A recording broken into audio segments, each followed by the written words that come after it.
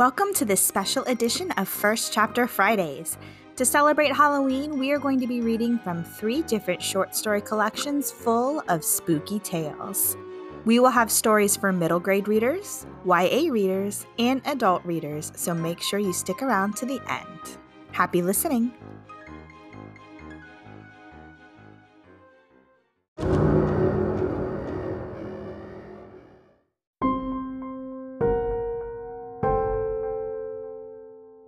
Our first story is perfect for middle grade readers. This story is from the book Scary Stories to Tell in the Dark, the best-selling series by Alvin Schwartz. The story is called The Big Toe. A boy was digging at the edge of the garden when he saw a big toe. He tried to pick it up, but it was stuck to something, so he gave it a good hard jerk, and it came off in his hand. Then he heard something groan and scamper away. The boy took the toe into the kitchen and showed it to his mother. "It looks nice and plump," she said. "I'll put it in the soup and we'll have it for supper." That night, his father carved the toe into 3 pieces, and they each had a piece. Then they did the dishes, and when it got dark, they went to bed. The boy fell asleep almost at once. But in the middle of the night, a sound awakened him. It was something out in the street. It was a voice, and it was calling to him. "Where is my toe?" it groaned. When the boy heard that, he got very scared. But he thought, "It doesn't know where I am. It never will find me." Then he heard the voice once more, only now it was closer. "Where is my toe?" it groaned. The boy pulled the blankets over his head and closed his eyes. "I'll go to sleep," he thought. "Then, when I wake up, it will be gone." But soon he heard the back door open, and again he heard the voice. "Where is my toe?" it groaned. Then the boy heard footsteps move through the kitchen into the dining room, into the living room, into the front hall. Then slowly they climbed the stairs. Closer and closer they came. Soon they were in the upstairs hall. Now they were outside his door. "Where is my toe?" the voice groaned. His door opened. Shaking with fear, he listened as the footsteps slowly moved through the dark toward his bed. Then they stopped. "Where is my toe?" the voice groaned. "You've got it!"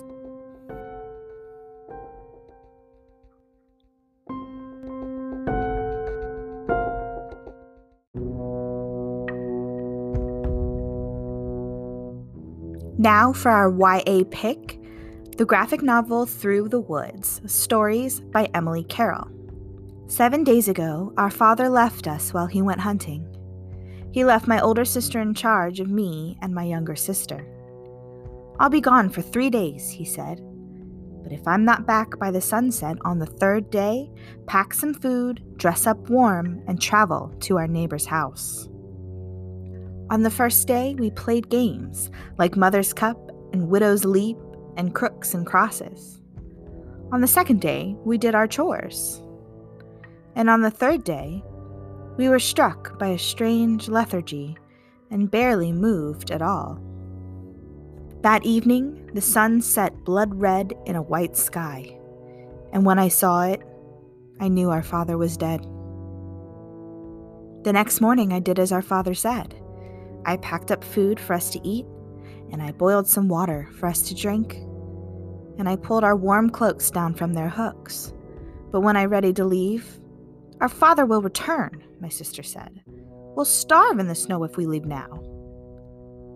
We spent the night arguing and went to bed angry, which I now regret. We didn't leave the next day either, but my sister was different. No longer angry, she was happy. She said a man had come to the door in the night, yet I had heard no knock, and there were no footprints in the snow outside. She said he was a tall man in a wide-brimmed hat with a smile that showed all his teeth.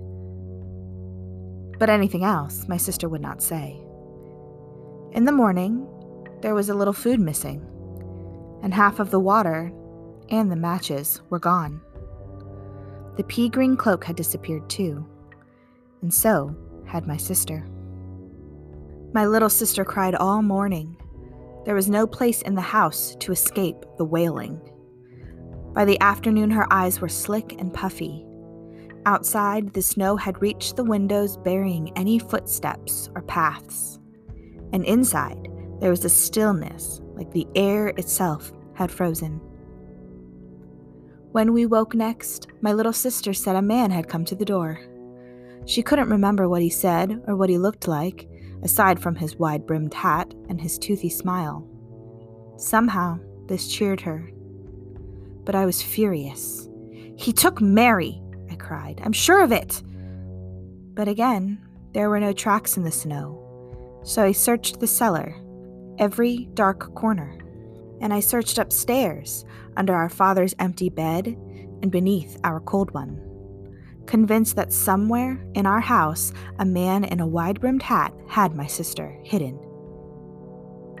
This morning I am alone, and all the food is gone, along with the kindling and all the cloaks but mine.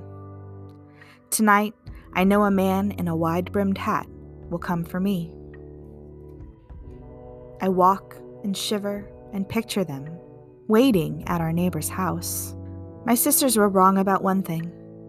While the brim of his hat is very wide, and while he does smile, indeed it looks impossible for him to do anything else, it is obvious, just at a glance. He is no man.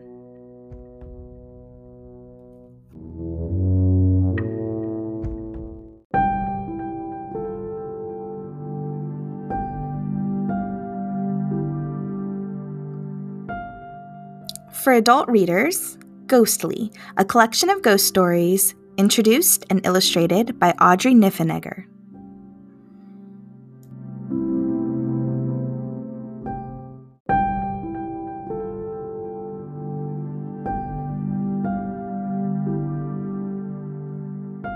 The Open Window by Saki. "My aunt will be down presently, Mr. Nuttall," said a very self-possessed young lady of 15. "In the meantime, you must try and put up with me." Frampton Nuttall endeavored to say the correct something which would duly flatter the niece of the moment without unduly discounting the aunt that was to come. Privately, he doubted more than ever whether these formal visits on a succession of total strangers would do much towards helping the nerve cure which he was supposed to be undergoing. "I know how it will be," his sister had said when he was preparing to migrate to this rural retreat. "You will bury yourself down there and not speak to a living soul, and your nerves will be worse than ever from moping. I shall just give you letters of introduction to all the people I know there. Some of them, as far as I can remember, were quite nice." Frampton wondered whether Mrs. Sappleton, the lady to whom he was presenting one of the letters of introduction, came into the nice division. "Do you know many of the people round here?" asked the niece, when she judged that they had had sufficient silent communion. "Hardly a soul," said Frampton. "My sister was staying here at the rectory, you know, some 4 years ago, and she gave me letters of introduction to some of the people here." He made the last statement in a tone of distinct regret. "Then you know practically nothing about my aunt," pursued the self-possessed young lady. "Only her name and address," admitted the caller.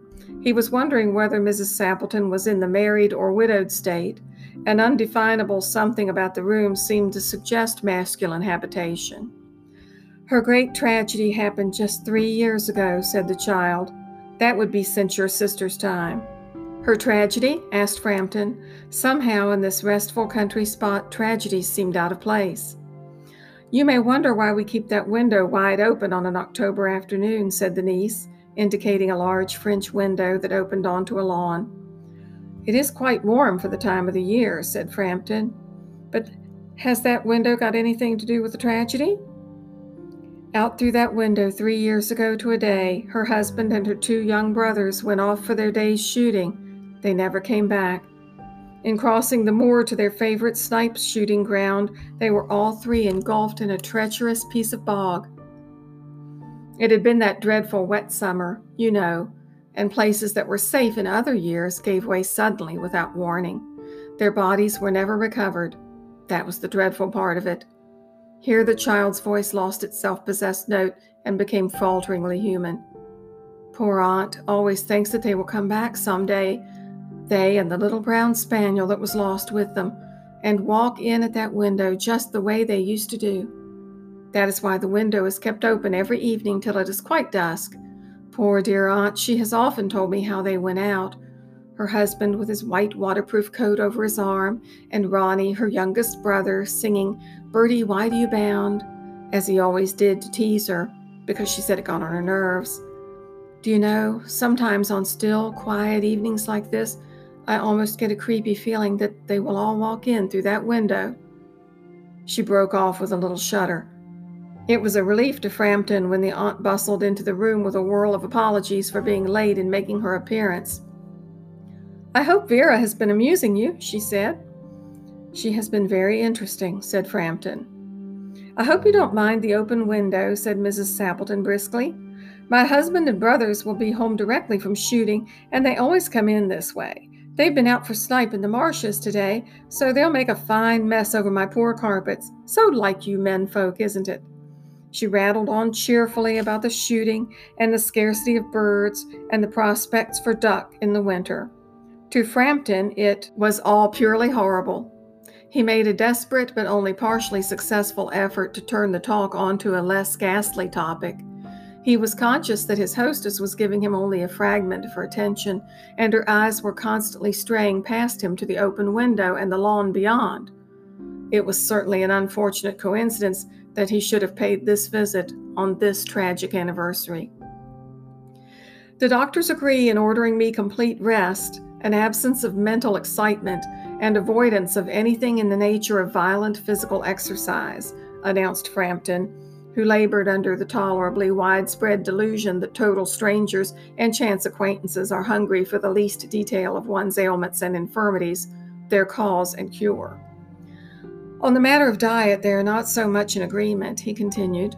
"No," said Mrs. Sappleton, in a voice which only replaced a yawn at the last moment. Then she suddenly brightened into alert attention, but not to what Frampton was saying. "Here they are at last," she cried, "just in time for tea, and don't they look as if they were muddy up to the eyes?" Frampton shivered slightly and turned towards the niece with a look intended to convey sympathetic comprehension. The child was staring out through the open window with dazed horror in her eyes. In a chill shock of nameless fear, Frampton swung round in his seat and looked in the same direction. In the deepening twilight, 3 figures were walking across the lawn towards the window. They all carried guns under their arms, and one of them was additionally burdened with a white coat hung over his shoulders. A tired brown spaniel kept close at their heels. Noiselessly they neared the house, and then a hoarse young voice chanted out of the dusk, "I said, Bertie, why do you bound?" Frampton grabbed wildly at his stick and hat.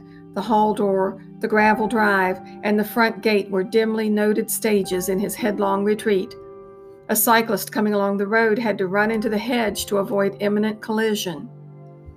"Here we are, my dear," said the bearer of the white mackintosh, coming in through the window. "Fairly muddy, but most of it dry. Who was that who bolted out as we came up?" "A most extraordinary man, a Mr. Nuttall," said Mrs. Sappleton. "Could only talk about his illnesses and dashed off without a word of goodbye or apology when you arrived. One would think he had seen a ghost." "I expect it was the spaniel," said the niece calmly. "He told me he had a horror of dogs.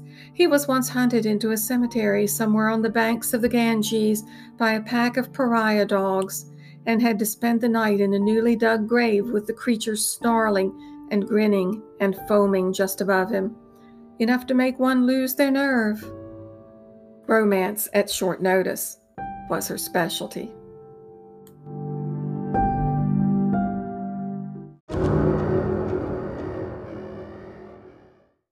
Thanks for listening to this special edition of First Chapter Fridays with ACL. If you would like to read any of the books mentioned today, check out the description for links to the library's catalog. Scary Stories to Tell in the Dark was written by Alvin Schwartz and published by HarperCollins.